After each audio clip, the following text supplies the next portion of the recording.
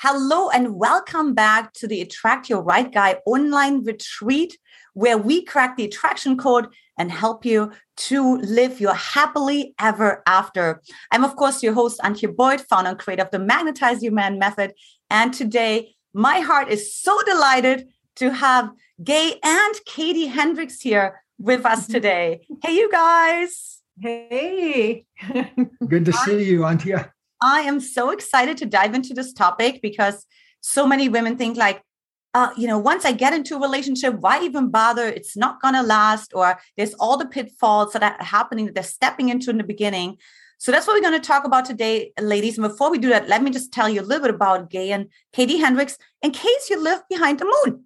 So they've been together for 40 years, have loved, lived, and learned together. They've written more than 40 books.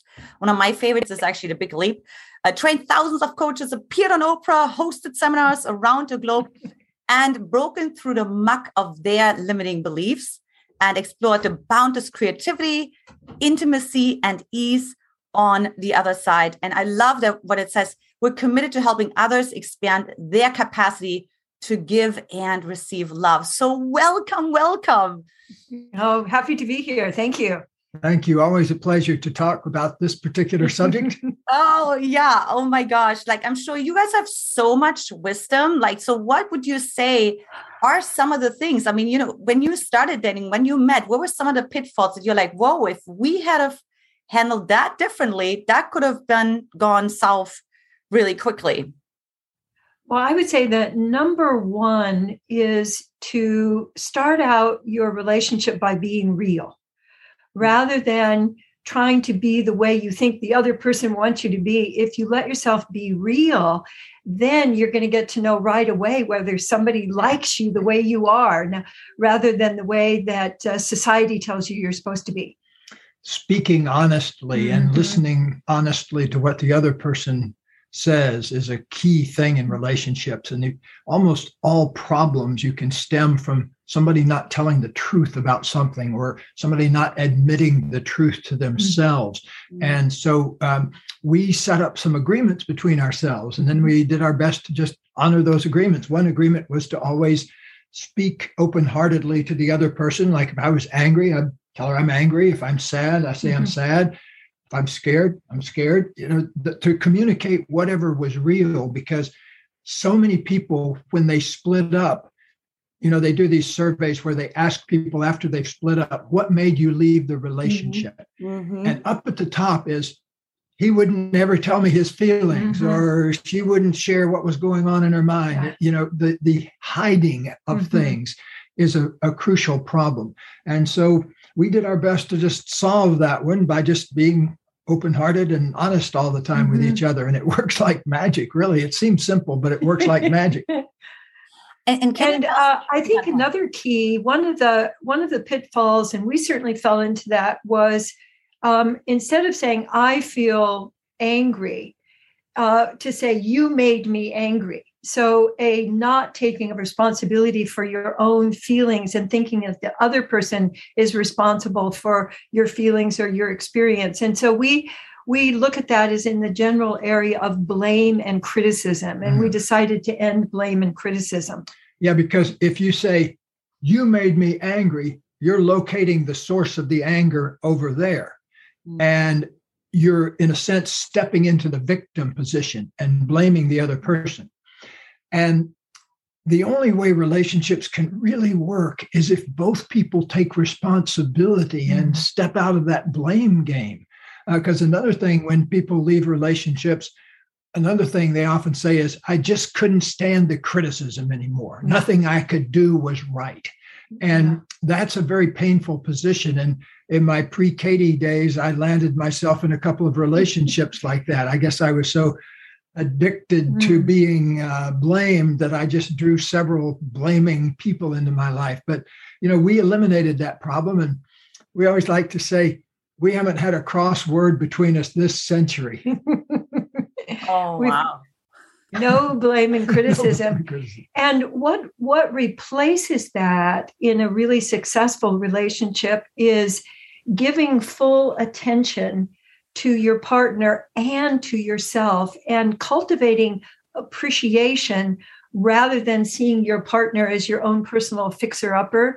Because a lot of people, I remember hearing that from, for example, my aunt. She would say, well, I already, I got my man, and so now I just have to kind of fix him up. I have to fix him up. He's a little rough around the edges. But a lot of us think that our relationships are a ticket to improving our partner. And that really is a pitfall. And we experiment in our own relationship with really giving love and appreciation instead of, if you would just do this differently, I'd give you a little bit more attention.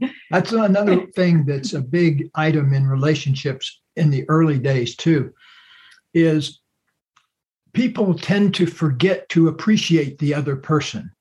And another thing, when people leave relationships, they say, I felt taken for granted. Mm-hmm. And one of the things that can really make any relationship better, whether it's in the bedroom or the boardroom or the living room or work or wherever, is to bring in more appreciation, to really compliment the other person and single out things that they've done that makes you feel good or works in the environment. And it's really a different way of looking at life. Mm-hmm. It's more natural because, like, if you're a farmer, you don't go out into the garden and say, okay, give me some vegetables and then maybe I'll water you and put some fertilizer on you. Mm-hmm. You know what?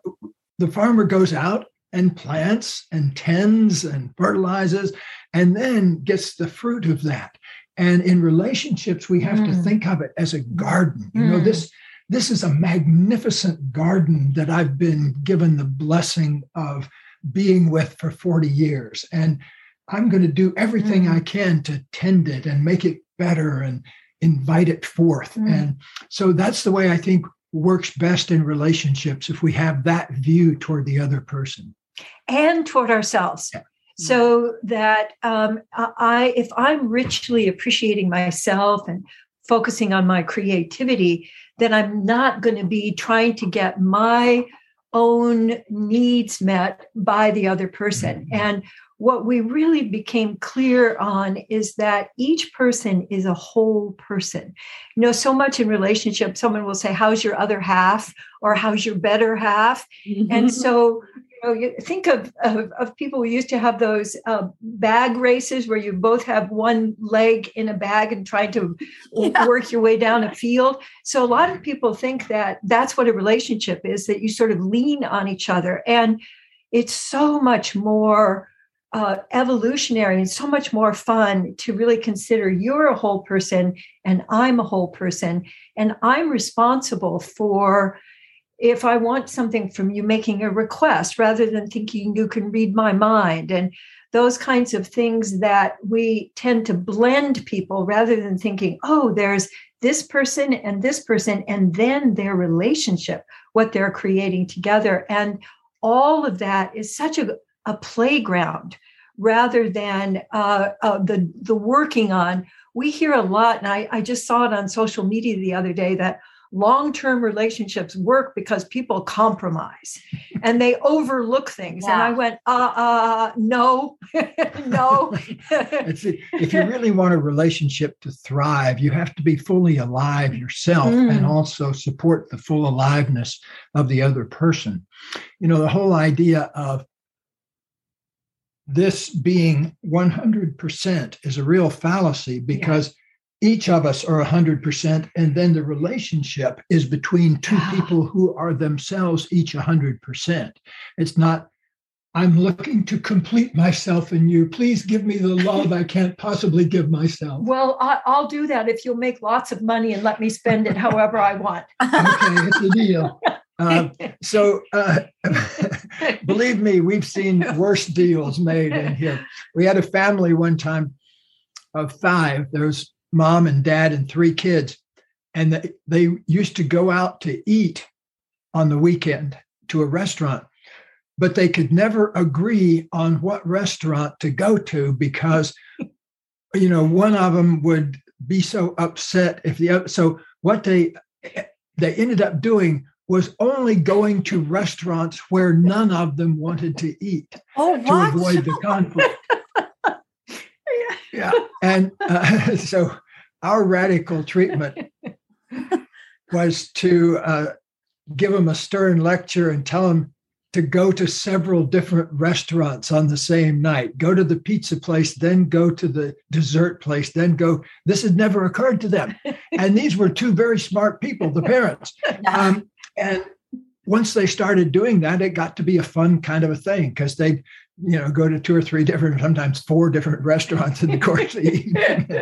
Finally, they got tired of that whole thing and decided to flip a coin or something that would be doing it by chance. One other thing, Auntie, that I wanted to mention is that letting people know what kind of attention you like. We really say that attention is the currency of relationship, and that people forget that attention is a nutrient. It's the main nutrient that humans need as much as food and water. And so if I've seen so many relationships dwindle because the quality of attention that's given is just so stingy, or it doesn't really focus on giving full attention and noticing and appreciating.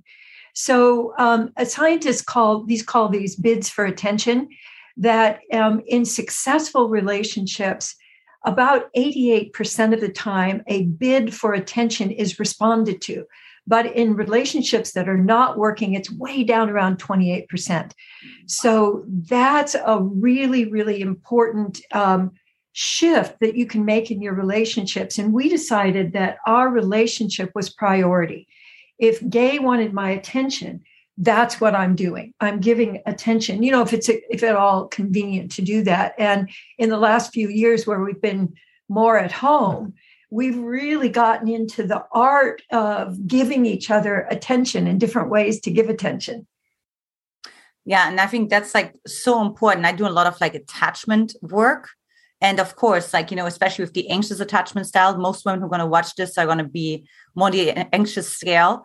They have not gotten the attention, right? So either they have this distorted experience when they receive attention. It's almost like they can't metabolize it, right? They're like, oh, too much, too needy. Or they attract the avoidant who just, is just enough, right? But actually leaves them craving attention. Yeah. Can you speak a little bit to that? Yes, that, excuse me, a little phlegmy today.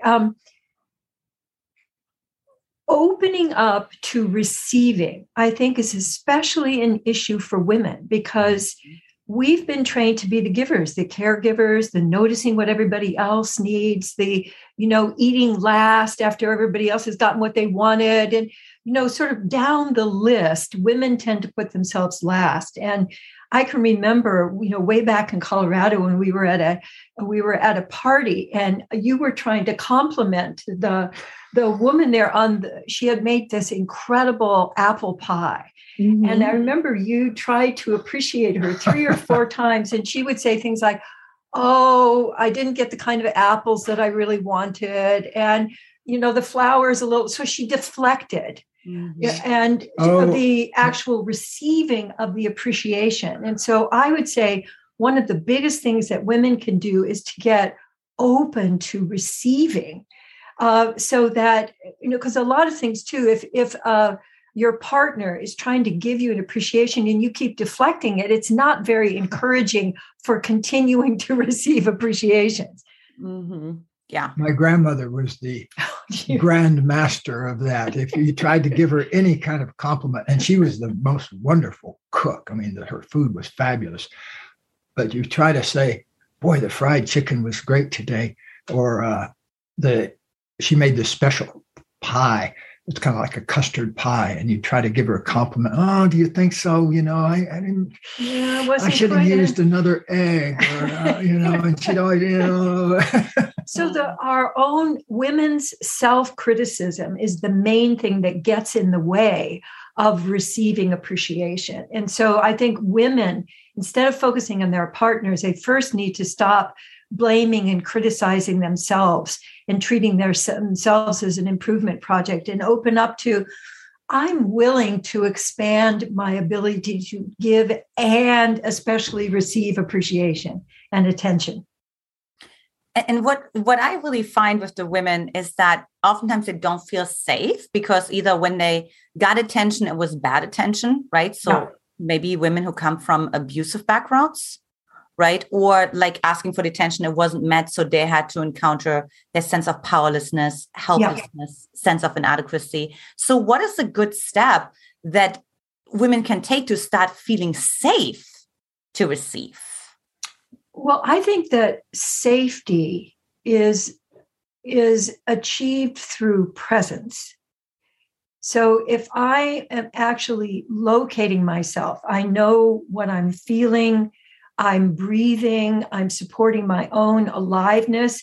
I also know what I want and what I don't want. So safety, even for kids, is achieved by, I'll say, is this something that you like? No, I don't like that. I don't want to do that. And I go, oh, thank you for letting me know that. And if my yeses and nos are honored, that creates a sense of safety. But if I don't know what my yeses and nos are, how is anybody ever going to, assist me in creating the safety that I want? So I think the first step is really owning what we call your whole body yes and your whole body no, of really identifying what body sensations do you have when you respond to something with, yes, I really want to do that. What does that feel like to you? And when you really clearly have no, and letting it be okay for you to say no and other people to have the response to you that they do. Because not everybody's going to like it if you say no, especially if you've been accommodating and been the caretaker and just the person whom everybody can count on and doesn't need anything. So there'll be some adjustments for the people around you, but it's all in the service of everybody being a whole, a 100%. And maybe, Gay, you can speak to it as a man, right? Like, how does a man receive that? Because, of course, the story of the women is, oh, if I say that, then I'm going to rock the boat, or the man thinks I'm too much, or he thinks, I'm not accommodating enough. Like, how does a man receive that? Well, it has a lot to do with your programming, but I think you have to make a conscious commitment to really seeing and appreciating women. And that was one of my best moves ever. Was I realized in my 20s, after messing up a bunch of relationships, that it wasn't my job in a relationship to instruct the woman how to behave. Now, it took me several relationships to figure this out. But finally it penetrated because, I was a university professor. So of course, everybody needed to be told exactly how to be. But I remember this one day where I suddenly realized, wait a minute, I've been trying to kind of get them to think the way I think. Why don't I open up and just try to appreciate how they think? Because I wasn't having any luck telling them how to think my way. And so, in fact, I was having negative luck. And, they didn't seem to appreciate that at all. Well, one thing I appreciate about you so much is from the time I've met you, and in many, many situations, you are so in support of women being their full geniuses and expressing their creativity in the world. And I've seen that in so many ways where, you've co-authored books with women and you've supported women in so many ways. And I find that just very touching. Thank you. I feel touched too.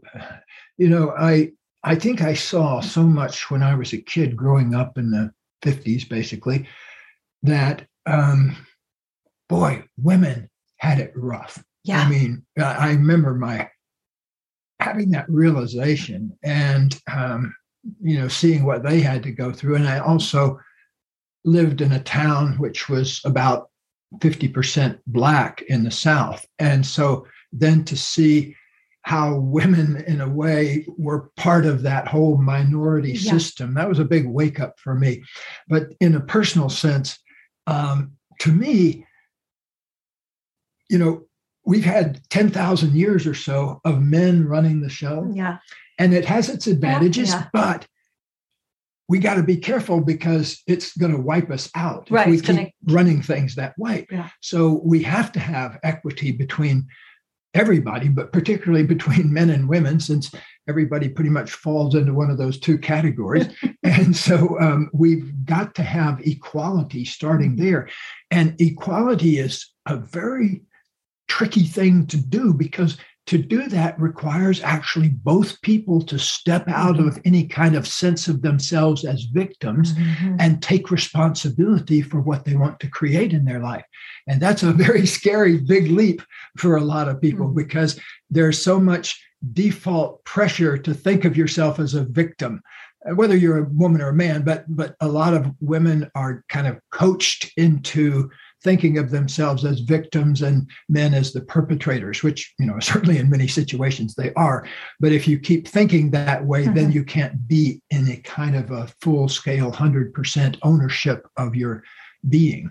I just thought of an example that I'd love to share with you all, which very early in our relationship, we started working together right away and started giving presentations and seminars. And when we first started working together, Gay would be gesturing and taking up his space and like this. And so I'd be over there kind of ducking. And so I remember sort of calling him aside and saying, hey, could you make some room for me? I have some things to say also. And could you make some, could you make some space for me? And he said, no. And I went, whoa. And so he said, what I want you to step up. If you occupy your own space. And so I got, not only, I'm not going to treat you as a victim, but here's what it might look like if we were both 100%. And so I took that on as a challenge, like, oh, I can just say what I have to say and follow on what you're saying and add something to it or interrupt you. And so that was, for me, it was such an affirmation of what we've been talking about, of that both of us can be 100%. And then that's the only place that co-creation comes from, rather than one up, one down, one up, one down. This reminds me of the beginning stages. So my husband and I started to do our workshops because that was the same situation. Katie, like I told my husband, like, babe, can you just I do this section and then you do this section. And and he had a similar response. He's like, I can't track that because I am in a flow. I'm doing my thing. I'm single focus. And I can't be like, oh, is she upset? Does she want to say something? I can't adjust all the time.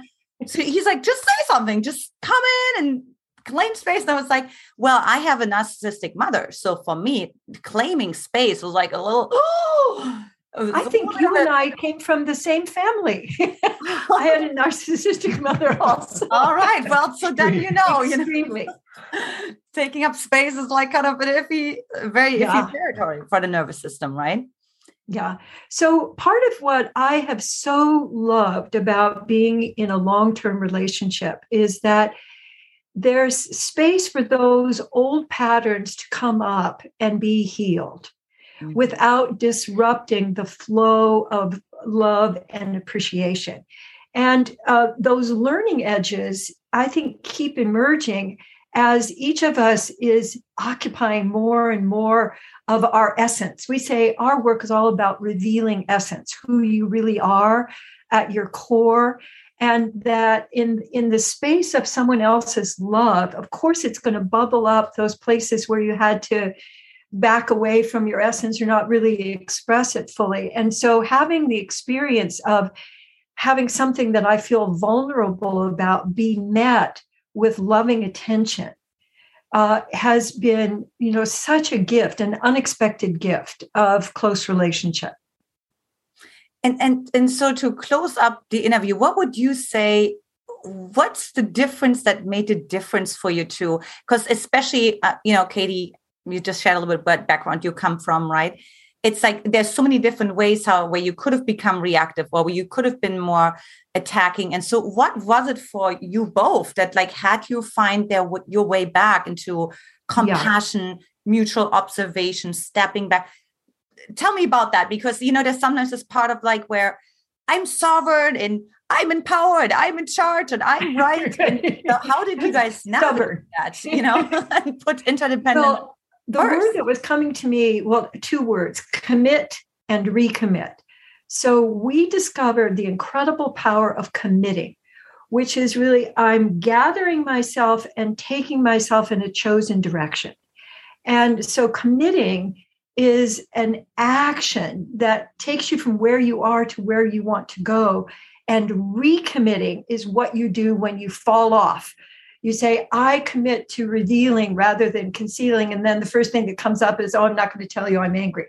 So committing and recommitting is the most powerful practice I think that people can use. Yeah, because in the first year or so of our relationship, we would make these commitments and then we would break them in some way. And so we had to keep recommitting and say, okay, are we still all about taking full responsibility here, each of us taking 100%, or do we want to perpetuate the victim game? Right. And then we'd say, okay.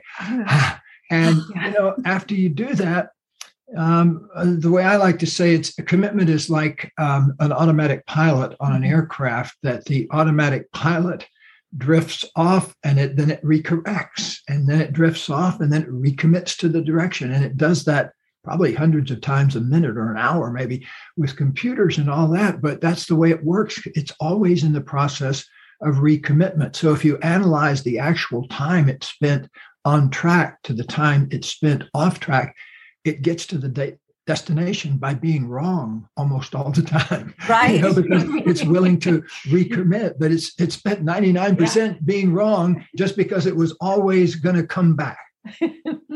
And what is something internally that you have to overcome to recommit? I just really want to go into like it sounds so easy, because I can already see my women say, well, easier said than done. Oh, yeah. We're not saying it's easy at all. But remember, we've been doing this for 40 some years. Yeah. And, we've done it in front of 10 million people on Oprah, and we've done it in, all across Europe. So we're kind of practiced at it. But in the beginning, it was like pulling teeth, because both of us had our defensive stuff that we did. Right. And it's learning to choose the relationship over your defensiveness about 500 times, and then you get it. And what I would suggest is use your body. So if you so here's where I am now. This is how it feels. And then step into your commitment so that you're letting your body support you. When you do that, it's much more effective. You're using your whole body brain rather than just your cognitive brain. And so if you use your body to play with stepping, I'm scared, stepping in, falling off, recommitting, it also makes it more fun, and that you don't have to do it perfectly. I love it. So for the women who are like, they're hanging on every word you're saying, they're sitting on the edge of their seats, what is the best way to get in contact with you if they want to learn more about your work and they say, I want to have that. I want to learn that. Yes. Well, there's a couple of good ways to do that. Our basic website is hendricks.com, HENDRICKS.com. And we also have a nonprofit foundation called the Foundation for Conscious Living that has its own website. So those would be a couple of great places to find out about us and our work and where to sign up for things. We're doing worldwide trainings in body-centered work as well as relationship work. So you get the big leap work and the relationship work, and we do trainings on that. And we should tell them about the playground too. Yes, we're about to launch something brand new that we're very excited about. It's called Gay and Katie's Playground. And it's a monthly community meeting where you get to hear about anything you want to hear about relationships, and we'll be on live every month. And we're going to address everything from commitment to kids, to chores, to sex and money, all the different things that go on in a relationship. And you'll have a place to discuss things with other people. So check out Gay and Katie's Playground. And you can find that on Hendricks.com because it's one of our seminars. So we have lots of resources for people and also lots of free resources, especially on the Foundation for Conscious Living. So check it out.